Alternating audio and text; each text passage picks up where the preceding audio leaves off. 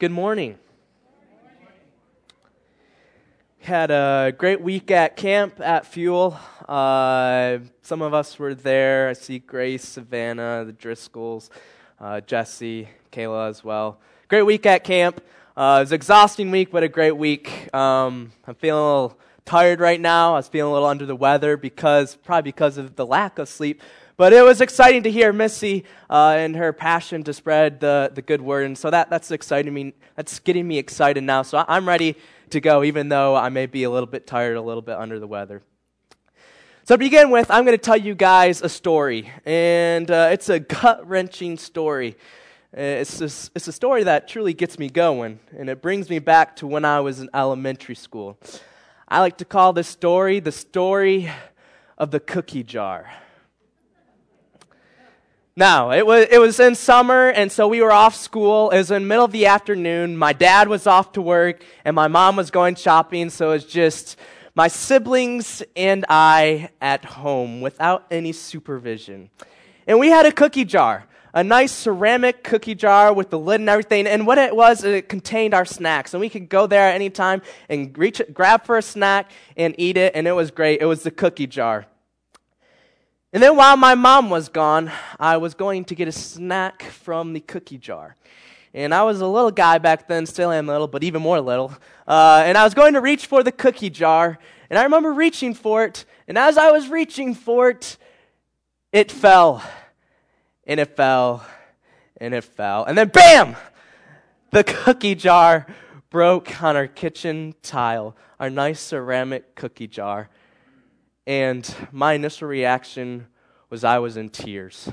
I was crying. I broke the cookie jar. Oh no, what was Mom going to do when she saw the cookie jar? And so I cried. I went downstairs in my room, and no joke, I literally cried for over an hour. I cried over an hour because I broke this cookie jar. What was Mom going to do? And then my brother comes downstairs into my room, and he soothes me by giving me a fruit roll-up. And so all was good after that. So parents, if your kids are ever in a fuss or throwing a fit, give them a fruit roll-up. Then all is well. And so then I go back upstairs with my other siblings, and I'm having a good time. And then the door opens, and it's my mom. And again, I go in tears, and I'm crying. It's like, oh no, Mom. I show her the cookie jar. It's like, Mom, I'm so sorry. I broke the cookie jar. It was an accident, though. It was an accident. And then my mama, she got out the wooden spoon, and she gave me a pat on the behind, and she grounded me for a week, and she was so angry. All right, maybe she wasn't angry. You got me. It was a miracle. My mom opened her arms, and she embraced me, and she comforted me, and she forgave me. And now we can ask, why did she forgive me of breaking the one and only ceramic cookie jar? And let me tell you, we have not gotten a cookie jar since to put our snacks in. So why would my mom forgive me? Well, first off, it was an accident. And second off is because I was truly sorry for what I had done. I have gone back on my accident. I turned away from my accident, and I repented from what I did. And so this morning, we'll be talking, I don't know why I said evening, maybe it's because I was talking at Fuel sometimes, but this morning, we will be talking about repentance. So if we'll go ahead and open up with the word prayer. Father God, you're just such a great and marvelous God. Father, I just thank you for letting us have such a great week at Fuel last week. I just ask that you be with everyone who was there, and that they can grow from that experience. Father, I just ask that you be with Missy. Just continue to give her the passion to share the good news. And just be with everyone else as here as well. Just give them the passion to share the good news, the gospel message. And God, just ask that you speak through me this morning, and that you open your children's eyes, ears, hearts, and mind as they listen to your word. And it's in Jesus' name that we pray. Amen. All right, so the last couple of weeks, we were talking about the gospel. And remember, if we can remember, the gospel has three parts: the kingdom, the cross, and the resurrection. And I was getting really excited talking to you guys about the gospel, and exciting to see someone have that same excitement as Missy sharing this good news with their brother. And that can be very difficult at times. But this morning, we're going to be talking about repentance. And if we can go ahead and flip to the book of Acts. Acts chapter 3, and we're just going to read one verse, verse 19. Acts chapter 3, verse 19, it says, "Repent, therefore, and turn back, that your sins may be blotted out." Repent, therefore, and turn back, that your sins may be blotted out. And now we have been talking about the good news the past couple weeks, the good news of the kingdom, the cross, and the resurrection. But without repentance, we won't receive forgiveness for our sins. We can't accept the free gift of God of eternal life through the cross, through Jesus Christ, as he suffered and died on that cross. And we can't partake in God's coming kingdom if we don't truly repent of our actions. For here it says in Acts 3:19 that it says, "Repent therefore and turn back." Why are we repenting? So that your sins may be blotted out and that we can accept the gift of God, accept the gift of Jesus on that cross. And so we too can partake in God's coming kingdom. And so repentance is a major topic of the Bible. And we're going to go ahead and go to Matthew, the book of Matthew. And we're actually going to read two verses that we read last week. The first is Matthew chapter 3, verse 2. Or we'll start in verse 1. And it says, "In those days, John the Baptist came preaching in the wilderness of Judea. Repent, for the kingdom of heaven is at hand." So John the Baptist, as we know, his duty was to prepare the way for Jesus, his cousin, our Savior and our Messiah. John the Baptist was preparing the way for Jesus. And to do that, we talked about how he was preaching about the kingdom of heaven or the kingdom of God. But we also see that John the Baptist was preaching about repentance. His message was repent. Now, why do we repent? Because the kingdom of heaven is at hand. If we flip just one chapter, Matthew chapter 4, we're going to read verse 17, again, a verse that we read last week. It reads, "From that time, Jesus began to preach, saying, 'Repent, for the kingdom of heaven is at hand.'" So from the very beginning of Jesus' ministry, his message was, repent. And now why are we repenting? It's because the kingdom of heaven is at hand. Repentance was at the core of Jesus' ministry. Just as the kingdom was at the core of his ministry, repentance was also at the core of Jesus' ministry. And so we may ask, what is repentance? I'm sure many or all of us have heard of the word repentance, but it's kind of a word that you don't really hear outside of the church very much. And so there could be some misunderstanding as to what repentance means.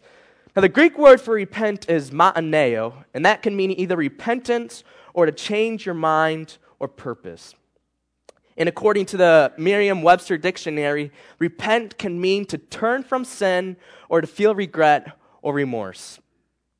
So in other words, repenting is the act of truly feeling sorry for what we have done and then turning away from that action. And we're going to be talking about how there are 3 steps to repentance this morning. The first step is sin. We go along, we're living in our sinful ways, and we're full of sin. And then the second step to repentance is truly feeling sorry for what we have done, a true godly sorrow.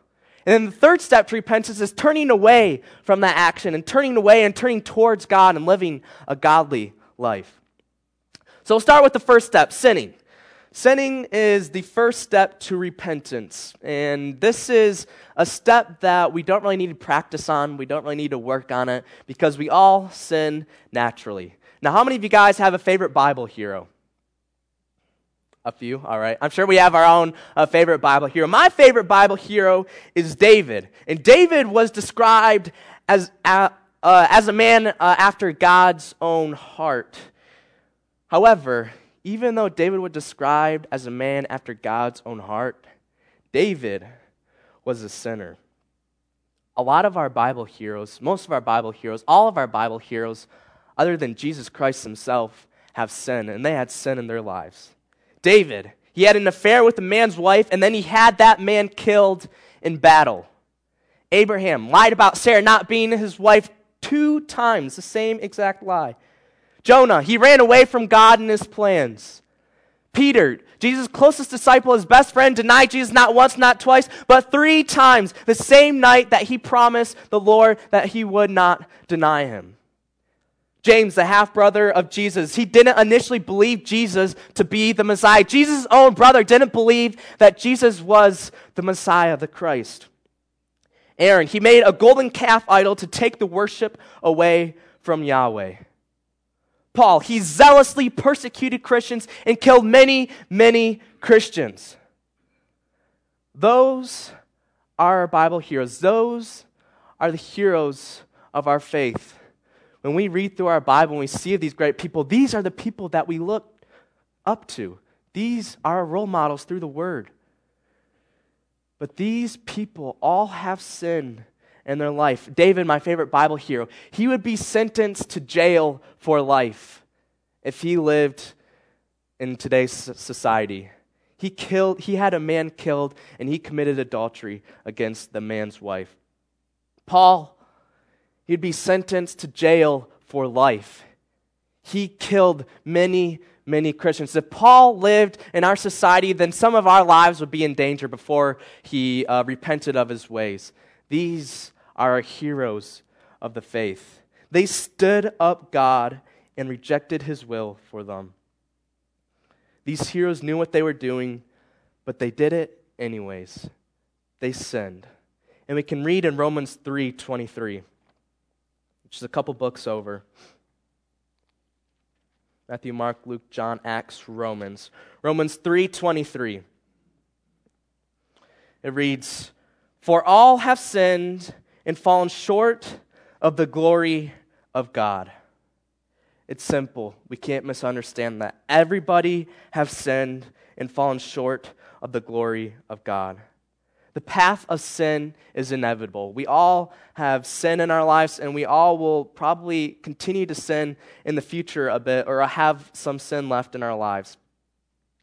And so the first step to repentance is sinning, and we all have sin in our lives, just as our great Bible heroes had sin in their lives. Now, the second step to repentance is you truly have to feel sorry for your actions. You have to feel sorry for what you do. So we're sinning, we're living a life of sin, but the second step of repentance is you truly have to feel sorry for what you have done. And then there are two different kinds of sorrow that we can see in 2 Corinthians chapter 7, verse 10. So if you can flip to 2 Corinthians 7:10. I'm going through a lot of verses here at the beginning. This is Paul writing, and he says, "For godly grief or sorrow produces a repentance that leads to salvation without regret, whereas worldly grief or sorrow produces death." So here Paul distinguishes two kinds of sorrow. There's an earthly sorrow and there's a godly sorrow. And we can see that the godly sorrow, it leads to repentance, and that repentance leads to salvation. This is the kind of sorrow where you truly are sorry to God. You're truly sorry to God for what you have done, and you want to reconcile your relationship with God because what you have done. You are sorry that you offended God. God hates sin. A godly sorrow is truly feeling sorry to God and seeking repentance, and that repentance leads to salvation. And now, on the other hand, Paul says that earthly sorrow leads to death. And now, earthly sorrow is when one may fear the earthly consequences that we can face here, such as maybe going to jail or having parental punishment or the loss of job. Or there's a lot of earthly punishments that we can have here on earth for the sins that we have. And an earthly sorrow is kind of fearing those punishments that we may have. But a godly sorrow is truly feeling sorry for what we have done to God. And again, godly sorrow leads to repentance, which leads to eternal life. And then earthly sorrow leads to death. So we need to be careful that when we sin, and we sin when we feel bad, we need to be careful to have a godly sorrow, not an earthly sorrow, because a godly sorrow leads to repentance, and that repentance leads to eternal salvation. So when you sin, truly feel sorry to God for what you have done, because your heavenly Father, your daddy who loves you so much, who sent his son Jesus Christ to die on the cross for your sins, he hates sin. He hates to see his children sin. And so when you sin, have that godly sorrow. Truly feel sorry to God for what you have done, because that godly sorrow ultimately leads to eternal salvation. If we go back to the infamous cookie jar story, if I intended to break the cookie jar, then a godly sorrow would look something like this. I would truly feel sorry to my mom, to my family members for breaking the cookie jar. And I would feel sorry because I did not truly love them as myself. I would feel sorry to God as I did not truly love his other children as myself. That's what a godly sorrow would look like.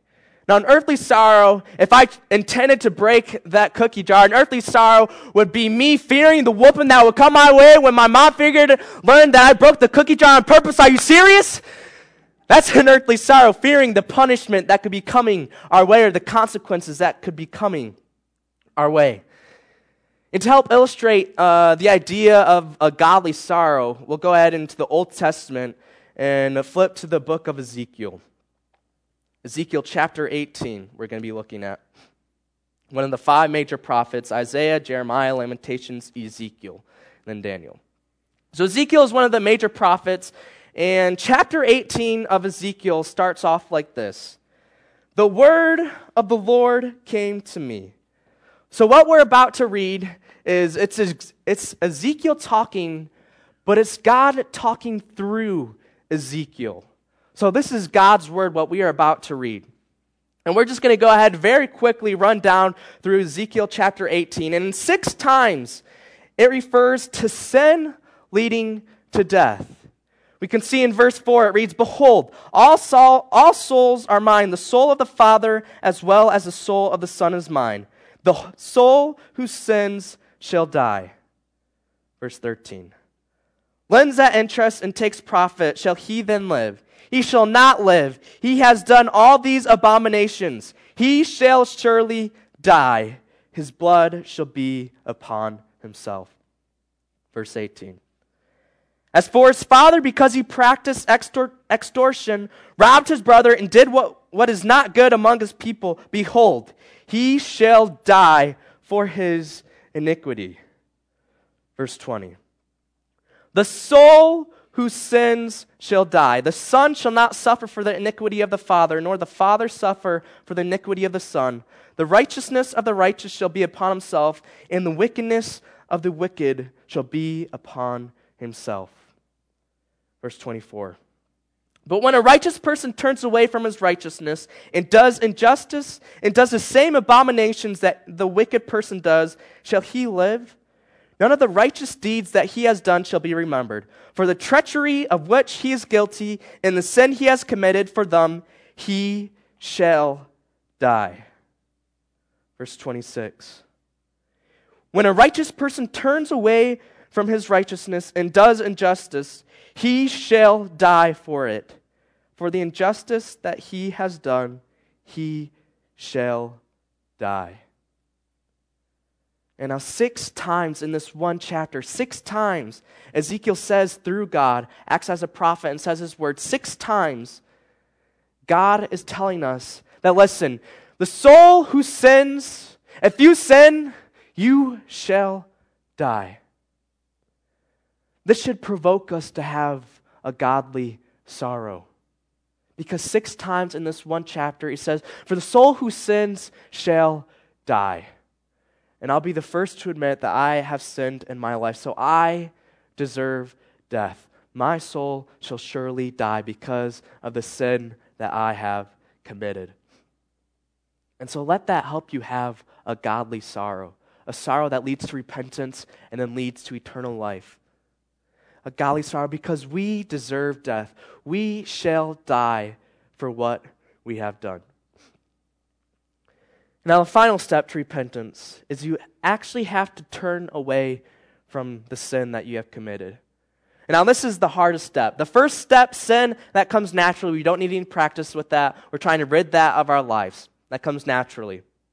The second step is having a true godly sorrow. Now, this takes some effort. This takes some effort to truly feel sorry for what we have done. This can separate us from those outside of the church, those outside of the faith of Christianity. They probably don't have a true godly sorrow for the action. So that takes some work. That takes some work to have a true godly sorrow that leads to repentance and which leads to life.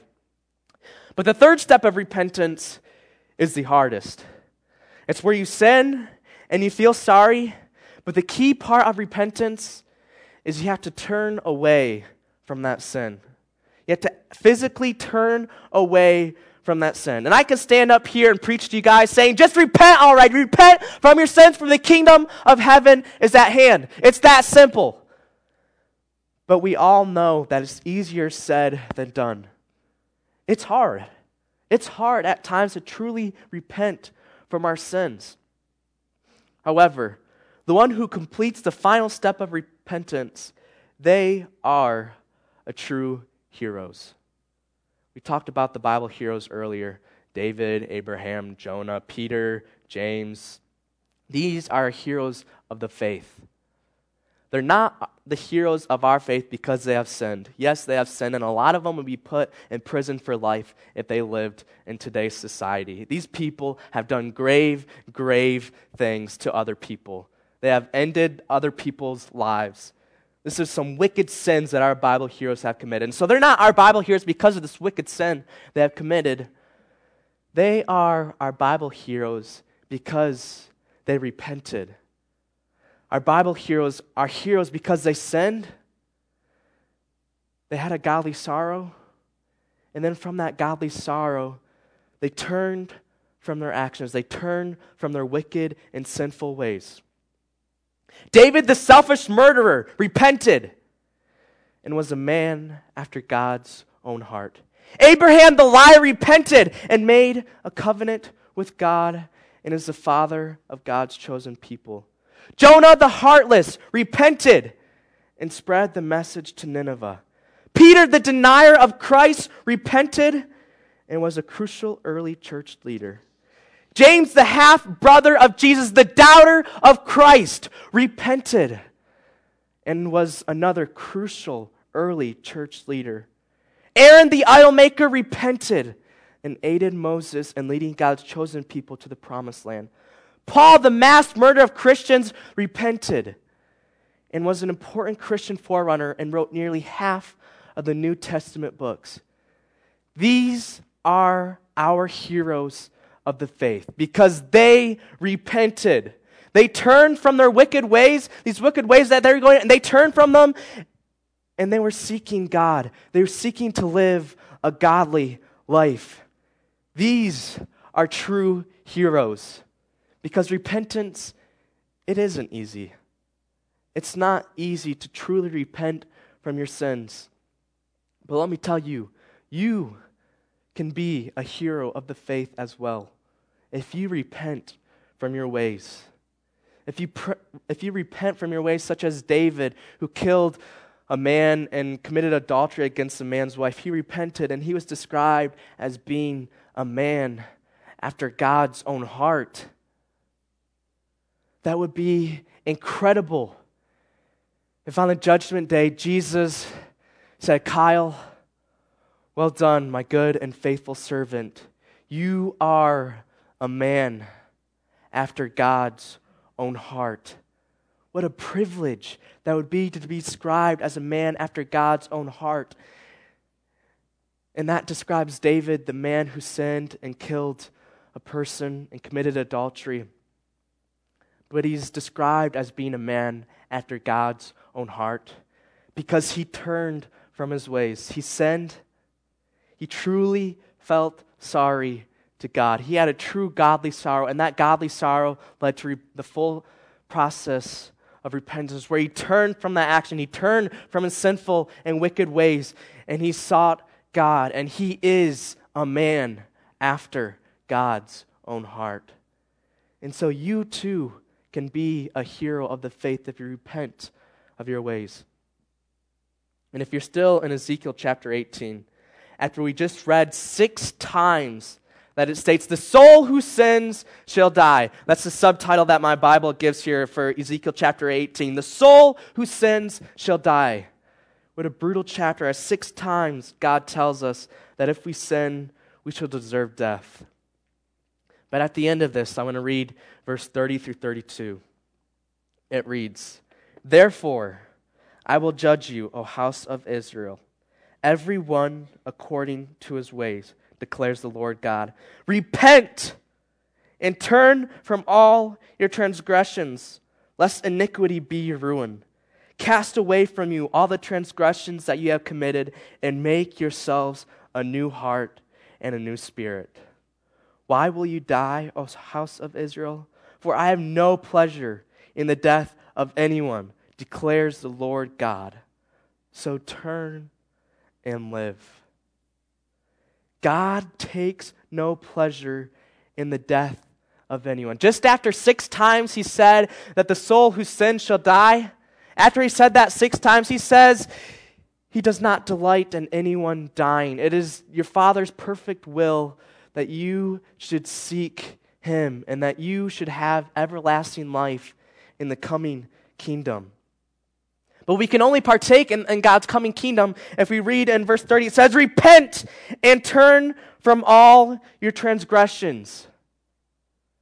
After we affirm that we are going to die for the sins that we have committed, God says, repent and turn from your transgressions. For God has no pleasure in the death of anyone. In Exodus 34, 6 and 7, as God describes himself to Moses and the Israelites, he says he does not leave the guilty unpunished. God is a just God. God seeks justice. And unfortunately, we do deserve death. We do deserve death for the sins that we have committed. But if we repent, we can have our sins forgiven. Through repentance, we can accept the gift of Christ Jesus suffering on that cross. We can accept that gift through repentance and have our sins forgiven. This is good news. God does not desire that any of you dies. God desires that each and every one of you makes a decision to repent from your ways, repent from your sinful and wicked ways, and seek after God. I just want to leave you guys off with one last verse. And again, this is a verse that we've been flipping to earlier. Romans chapter 6, verse 23.